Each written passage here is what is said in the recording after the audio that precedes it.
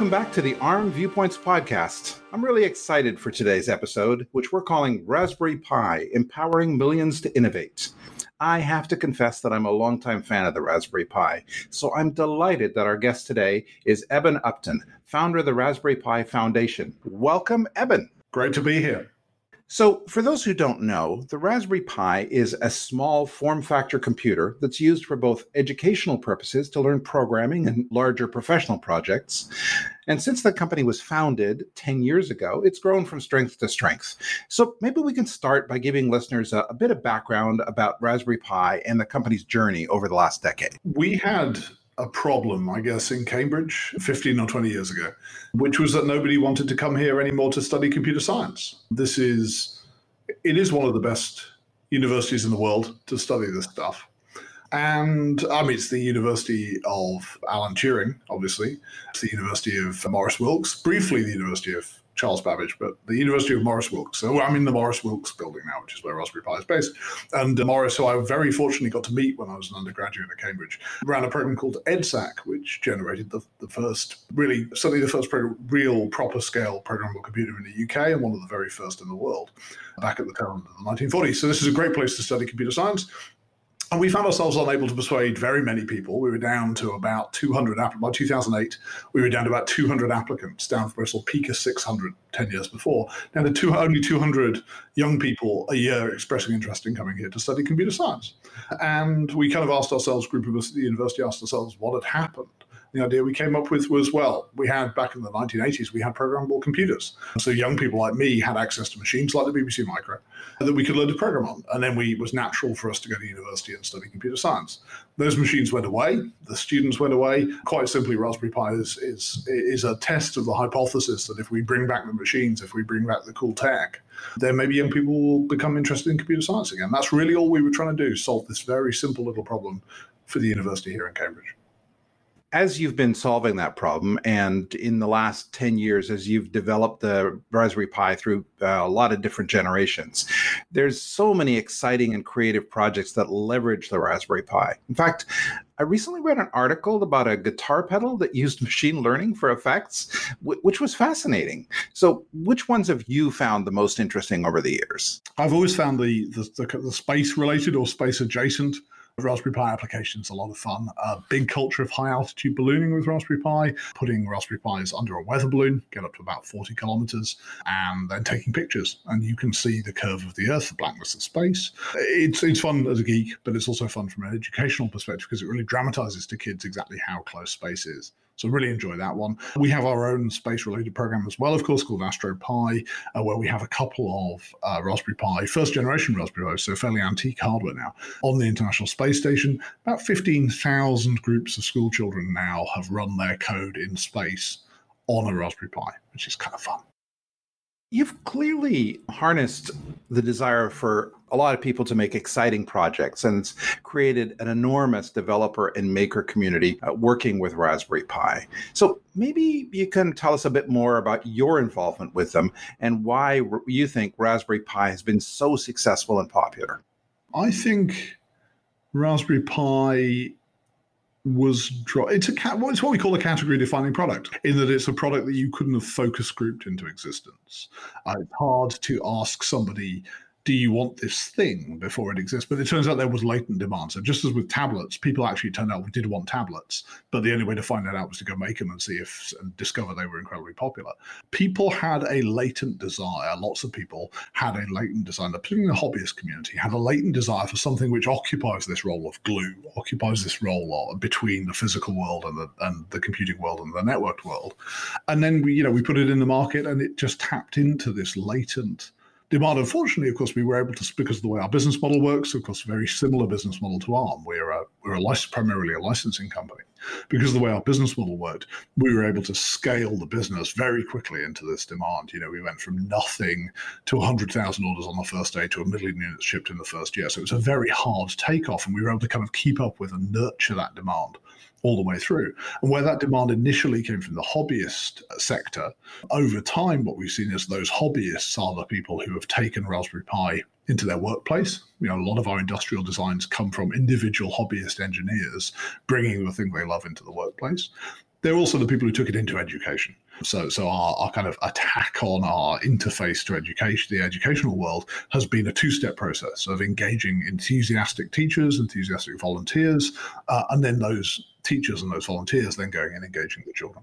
So that kind of leads me to my next question, and it's around the ARM Cortex M0 Plus processors and your use of them. So what was the team's experience of designing Raspberry Pi's first silicon device in-house? And what led the team to develop an MCU and to select the Cortex M0 Plus? Prior to Raspberry Pi Pico, which is the product that launched in January of this year, all Raspberry Pis have been basically the same. There's enormous difference in performance between a Raspberry Pi 1 and a Raspberry Pi 4. It's about a 40-fold increase in performance. But they are fundamentally the same thing. They're fundamentally Linux computers. What they aren't is microcontroller platforms. And of course, they come with that distinction comes with lots of advantages. We have lots of interfacing opportunities, USB 3, gigabit Ethernet, dual band Wi-Fi, enormous amounts of memory, gigabytes of memory, gigahertz of processor, right? But there are things you can't do. So it's not a platform which is well suited to very fine deterministic control of I/O in the way that microcontroller platforms are. It's not a platform that will scale down in terms of power consumption in the same way that microcontroller-based platforms will. And there was never really a way to build a device which was recognizably a Raspberry Pi, but was also a microcontroller platform. So the team, I think, were, as I understand it, there was a sort of a process of going out and looking at what was available in the market, a dissatisfaction with what was available in the kind of merchant microcontroller market, and then a determination to build something in-house. What that led to was, a selection. It's a core selection, which is effectively based on efficiency. What's good about Cortex M0 Plus? It's a small core. It's a power-efficient core. If what you want is lots of integer performance, it's a great core. It's a great core for that. It has a feature called SIO. It has a single-cycle I/O bus that lets you connect to and supervise external pieces of hardware elsewhere in the SoC. Lets you control those with very low latency. So it's kind of a good choice for a chip that was focusing on flexible I/O. Flexible I/O really is one of the key selling points of this device. Yeah, it looks like it has. Were there any other key architecture decisions behind this choice that you wanted to highlight? Let's have a think about what we think is good about this chip. It has a substantial amount of integer performance because it's implemented on a modern process node. It's been possible to take those Cortex M0 Plus cores and implement them at a relatively high frequency. So they come out of the box running at 133 megahertz. Chip's got an enormous amount of overclocking headroom actually over that point. But even at 133 megahertz with two cores, you're getting a lot of integer throughput. It has a lot of memory on there. So certainly for an M0 Plus based design, it has over 1/4 megabyte of single cycle SRAM on the chip. That's extremely useful in terms of, programmer productivity.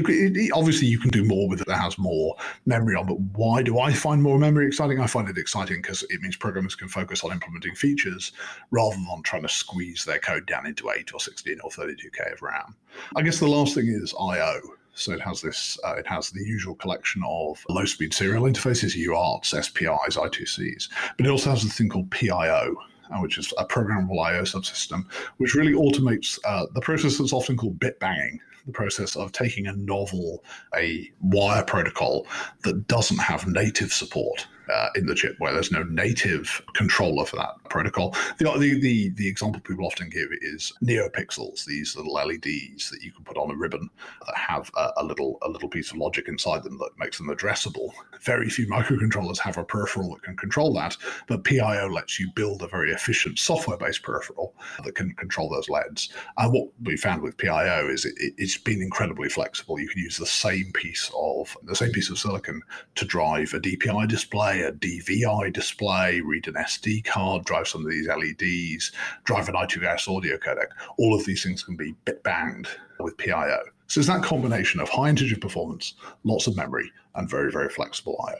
What sort of projects do you see this being used for in compared to other Raspberry Pi products? I think it will be used. I think it is being used in combination with the big Raspberry Pi products in a lot of applications, because you often need both a lot of computing capability and ability to access the network and high-speed peripherals, along with deterministic control of the real world. world. So I think in a lot of cases it's part of a pairing of the two tiers of product. On its own, really, I think one of the big places it shines is power consumption. It isn't the lowest power microcontroller in the world, but compared to a big Raspberry Pi platform, it is extremely low power consumption. And so for kind of battery-powered operation where you would need days of operation out of a battery, it certainly shines in that area. So will Raspberry Pi be designing more silicon chips in the future? And if so, what areas do you see it addressing? Obviously, there is silicon design capability at Raspberry Pi, and it would be a shame not to use it. Right now, though, I think we are very focused on this one design. There is a lot of work to do, there's a lot of work for the team to do in bringing this design to scale. Right, we have it's been in the market for 4 or 5 months. It's sold hundreds of thousands of units. We of the Pico product. So we're kind of unusual in that the organization is both making silicon and then making a product which uses that silicon.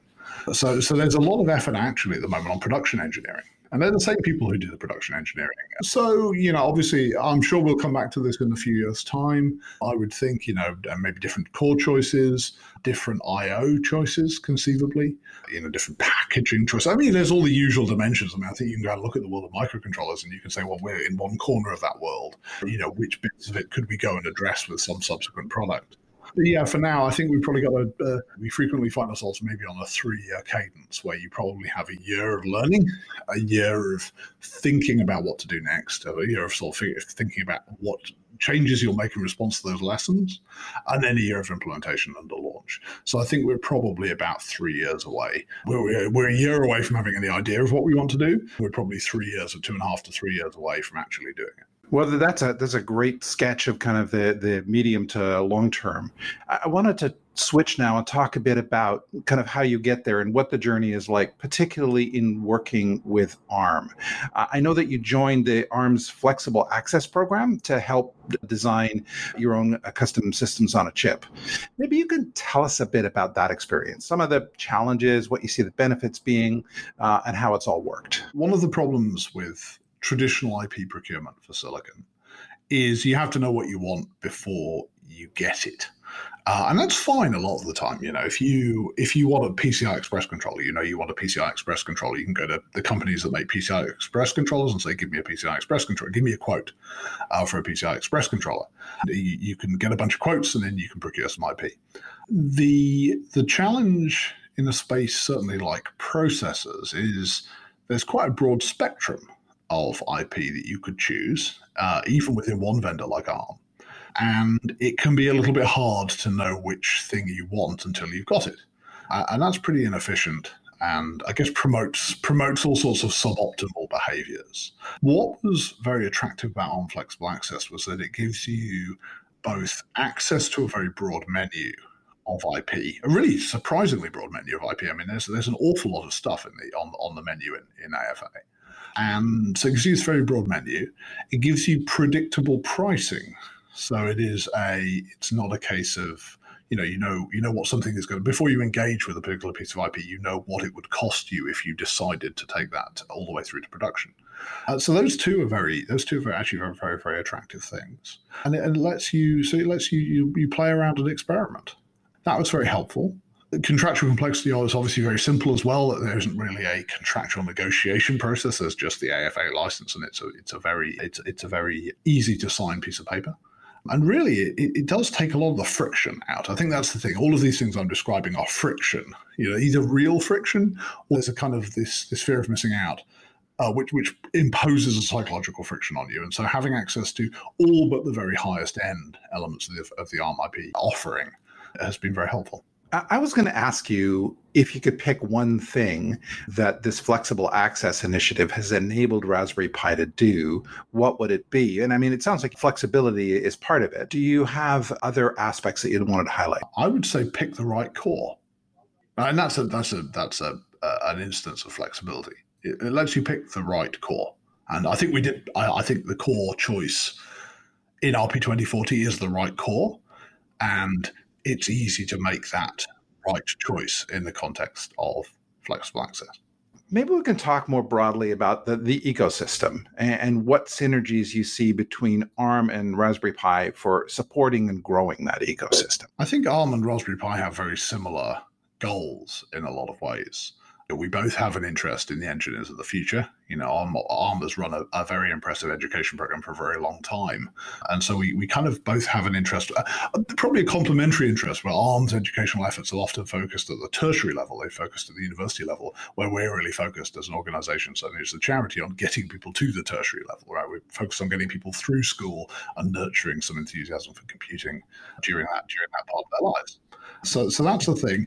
On the sort of kind of commercial side, I mean, I grew up with a BBC Micro, and I grew up thinking about wanting an Acorn Archimedes, which of course was the very first machine that had ARM in it. And then I think we went through a period where PC was synonymous with another instruction set architecture, and that was very sad for me. And so there's a great deal of satisfaction for me in being one of the world's largest PC companies, but we're certainly one of the world's largest ARM-based PC companies, and sort of bringing the ARM architecture, which has been enormously successful in embedded and mobile applications and is increasingly successful in the PC space. Being part of bringing this architecture back, really, because that's where it started, bringing this architecture back into the PC space, certainly personally very satisfying for me.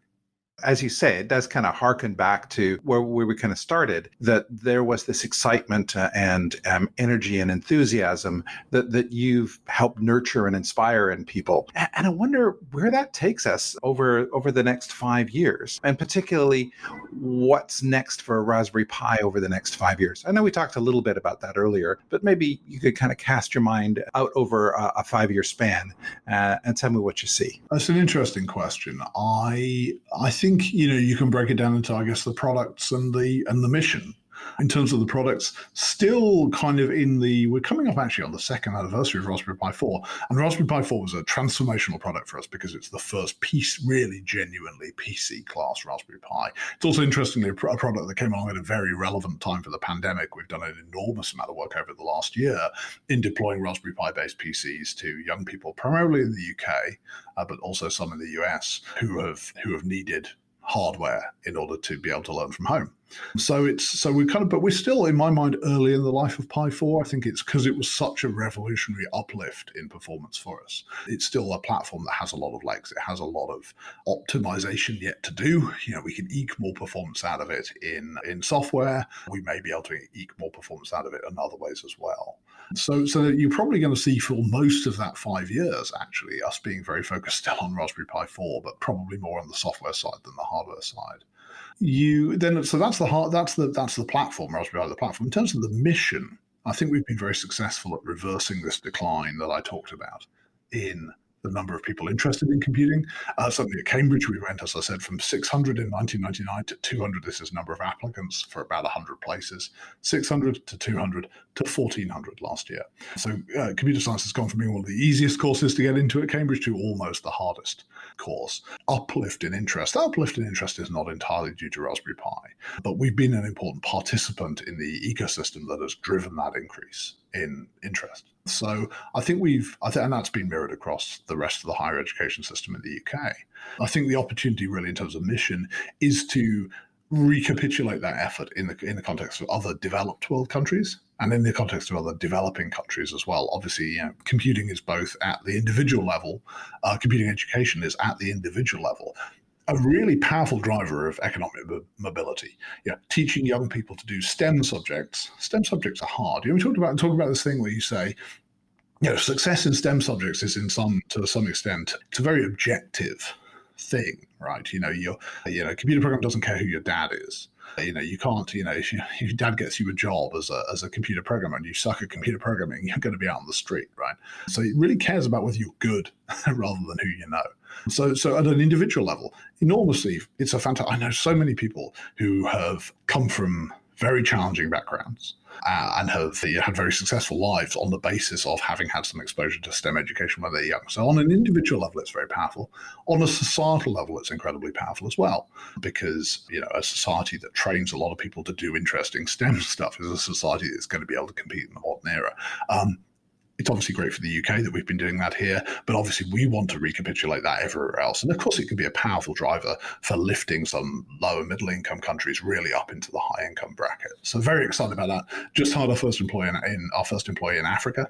We're based out of Lagos, which is super exciting for us. So I think there are some wonderful opportunities to do good work there on the commercial and technical side, and also on the charitable side. It seems that there's a real democratizing aspect to what you've done with Raspberry Pi. I mean, just in terms of the enthusiasm and the breadth that it generates, and also the fact that it is, very, very cost effective. And there are a few platforms that you could look to that will provide the same level of capability at the kind of price point that you're able to achieve. Just talk a little bit about that democratization and what you see the impact of that being. It's interesting. If you go back to, there's a thing called the Whole Earth Catalog that you may have come across. I remember it. Indeed, yeah. And it's there was all about access to tools, right? So this is from the late 1960s and early 1970s in the United States. A big catalog of all the stuff you need if you want to go. Quite a big emphasis on self-sufficiency. And if you want to go and live in a Buckminster Fuller dome out in the wilderness in California somewhere, and you want to be able to purify your water you get from the stream, where do you actually, in the pre-internet world, where do you find out how to build your Buckminster Fuller home, and where do you find out how to purify water? So this idea of access to tools has always been at the heart of what we do at Raspberry Pi. There are people, it's back to, why was Raspberry Pi successful? Because there were people who wanted tools, and we made tools. So it's always been about providing people with missing tools in their lives. And of course, a big part of that's always going to be about costs. We think about being kind of the new BBC Micro, but in a lot of ways we owe a lot of debt to the Sinclair machines, the ZX81 and the Sinclair Spectrum, because while the BBC Micro was a platform that proceeded from a feature set to a price, the Sinclair machines were machines that proceeded from a price to a feature set. People ask me how you decide what to put into a Raspberry Pi, and the answer is really whatever you can fit in to $35 in any given year.